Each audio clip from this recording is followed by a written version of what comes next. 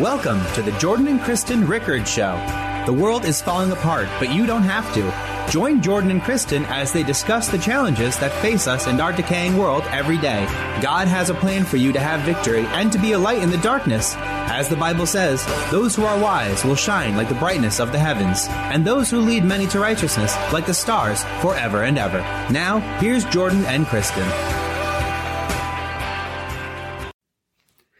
Well, hello, everybody, and welcome to another edition of the Jordan and Kristen Rickards Show. Thanks for joining us. Today's topic is Uniquely You, expressing your unique identity through Christ. Before we get to that, though, Kristen, why don't you open us up in prayer, please? Absolutely. Well, thank you, Jesus. Thank you that we are uniquely ourselves in you. We are hidden in you, that we are your treasured possession, that you love us, Lord, with an everlasting love, and you draw us in and you woo us into yourself, Lord.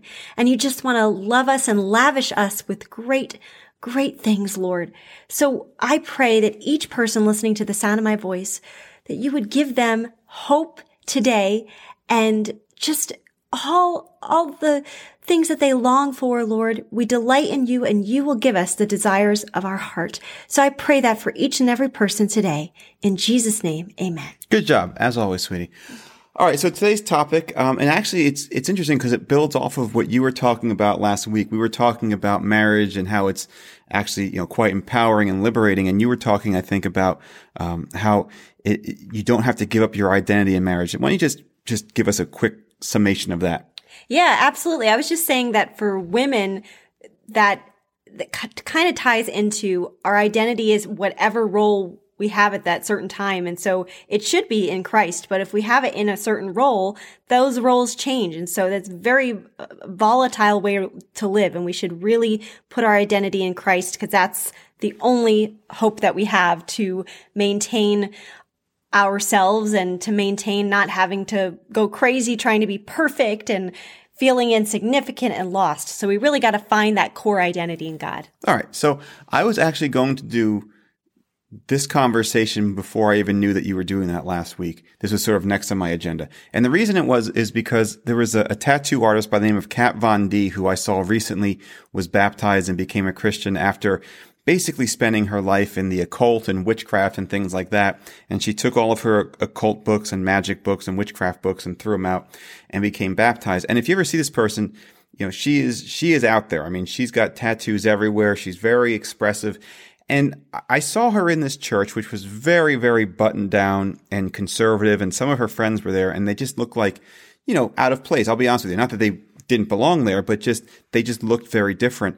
And it occurred to me that I think one of the sort of mental obstacles that some people have in coming to Christ is not even an objection to Christianity, but an objection to their idea of what a Christian is and how they don't want to give up their unique self to become this other person, right? Especially someone who's really out there. And I don't mean that in a pejorative way, but just someone who's very expressive, very individualized, doesn't want to sort of conform to what everyone else is doing. Someone who's more, I think, right-brained and creative, that sort of person, like Kat Von D. And she might think, well, a Christian is someone who's very conservative and buttoned down and wears a polyester suit to church or whatever. And even, we all know that even there's sort of a Christian way of speaking, praise the Lord and thank you, God, that sort of thing. And there are all these sort of barriers, I think. These are sort of these mental barriers that say, this is who I am. I am this person who I'm familiar with. I don't really want to become like those other people. And what I thought looking at her was, what people I think don't get, and I'm glad she was baptized, but I think, for other people is that through Christ, you don't become conformist like everyone else. In fact, if anything, the conformity is being like the world, that through Christ, that's actually how you get to express the truest, most authentic form of your individualism. The Apostle Paul talks about this in, I'm going to give you a couple verses, Kristen.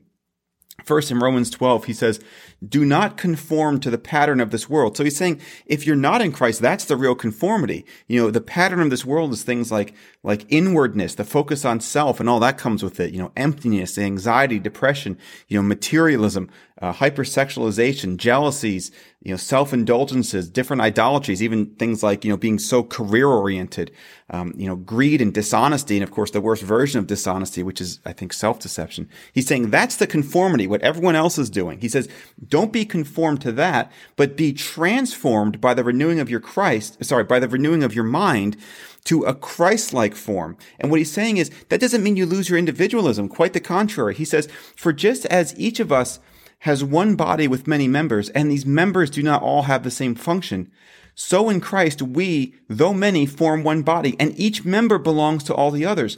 We have different gifts according to the grace given to each of us. He says, if your gift is prophesying, then prophesy. If it's serving, then serve. If it's teaching, then teach.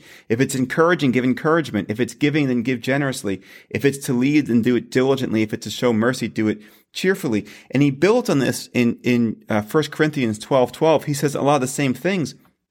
But then he says, look, there's actually a great virtue to all this individualism. He says, if the whole body were an eye, where would the sense of hearing be? If the whole body were an ear, where would the sense of smell be? But in fact, God has placed the parts of the body, every one of them, just as he wanted them to be. If they were all one part, in other words, if they were all the same, what would the body be? As it is, there are many parts, but one body. And then this is really, I think, the key to all this. He says, the eye cannot say to the hand, I don't need you, and the head cannot say to the feet, I don't need you. In fact, on the contrary, those parts of the body that seem weaker are actually indispensable. And the parts that we think are less honorable, we treat with special honor. And the parts that are unpresentable are treated with special modesty, while our presentable parts need no special treatment. But God has put the body together, giving greater honor to the parts that lacked it, so that there should be no division in the body, but that its parts should have equal concern for each other. If one part suffers, every part suffers with it. But if one part is honored, every part rejoices in it. So in other words, we think about accepting Christ and Christ in us and Christ through us, and we think, well, we all have to be like Christ. And that's true, but it doesn't mean that we lose our individualism. Actually, we gain our individualism through the body, because if we were all the same, then there'd be no real purpose to it. But we all have different purposes that together, where one isn't elevated over the other. And in fact, what Paul's actually saying here is that what we think a lot of times are the least elevated people, kind of the outcasts, the nonconformists, the people who look like they don't fit in church. Actually, those are the things that get honored in the body of Christ, that those are just as essential and indisposable as everything else. And that's how you achieve your true self, by throwing off the conformity to the world and instead replace that with the transformity through Christ. Absolutely. And I was just thinking another dimension another way to look at that is that if you're the person who is not seen by the world, who is not in the spotlight, that doesn't mean what you're doing is insignificant, because we have a culture more than ever that places emphasis on the spotlight. And as you know, Jordan, God just created me to love the spotlight, and I've got to be a person who continually has that in check and making sure my identity is in Christ and that I have the right motive. I'm also by nature, I love to compete. And so I feel like the attacks on your identity can be in sneaky ways. You just scroll through social media, and for a person like me who loves to compete, and I think for every person, there's that tendency to start comparing and start trying to get into the mold of something when you were called out to be individually who God has created you to be. And that is enough, because Christ has said it. As you know, a couple months ago, I got my wallet stolen, and I was just beside myself for obvious reasons. And I was thinking about that really felt like part of my identity, my whole identity was wrapped up in that wallet for, again, obvious reasons, the consequences. But even if I lose my phone for 5 minutes, I'm like, oh my goodness. And I feel like my whole identity is lost. Okay, maybe that's a little dramatic, but I'm just saying, if I guard that license, that piece of paper so much, and yet I feel like the core of who I am, sometimes I just allow the enemy. Here's as if it were a visual representation. Here's the wallet. Here's who I am. Here, enemy, just take it. Just feed me the lies and I'll believe it. That sometimes I don't guard that part as much as I guard my physical license, or because I don't see maybe the consequences wrapped up in it. And there are a lot of consequences wrapped up in not believing who you are in Christ. There's perhaps even a more specific point we could make about, we're talking about being transformed in Christ, but even in marriage, I hear people say, well, shouldn't you find someone who's just like you? Or other people say, no, opposites attract. Well, no, you need to find someone who shares your core values. But you and I, we are better as a whole than we are individually.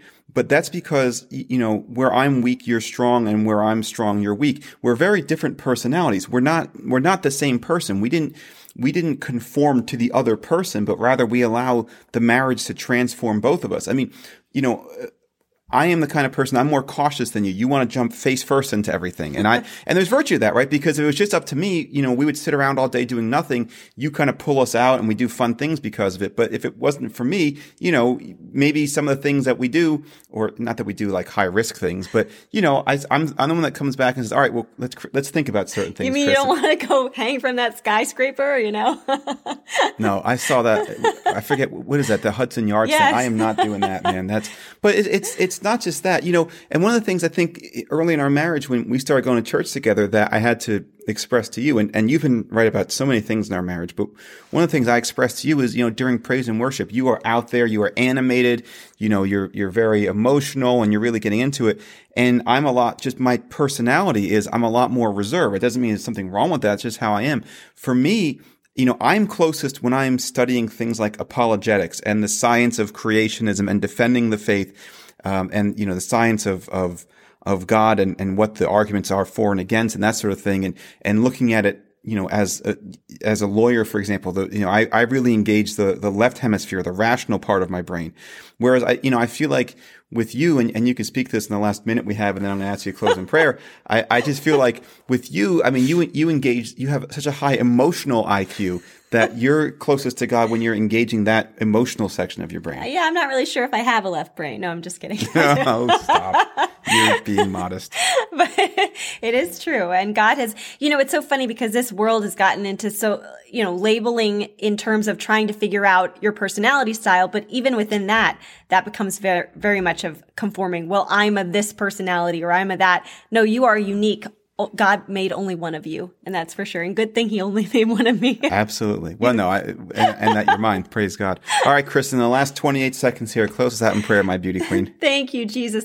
We are chosen. We are accepted. We are royal priesthood. We are your treasure possession, Lord. I pray that each person would feel that and know it in their spirit, God, and just relish in the beauty that is you, Lord, and how you've made them your priceless gem. In Jesus' name, amen. All right, guys, thanks for joining us. We'll see you next week. Until then, as always, be blessed and be a blessing. Bye. Thank you for joining us. Don't forget to follow Jordan and Kristen Ministries on Facebook, YouTube, and iTunes. And remember to tune in next week and every week on Tuesdays at 8:45 on WMCA The Mission, AM 570 and FM 102.3.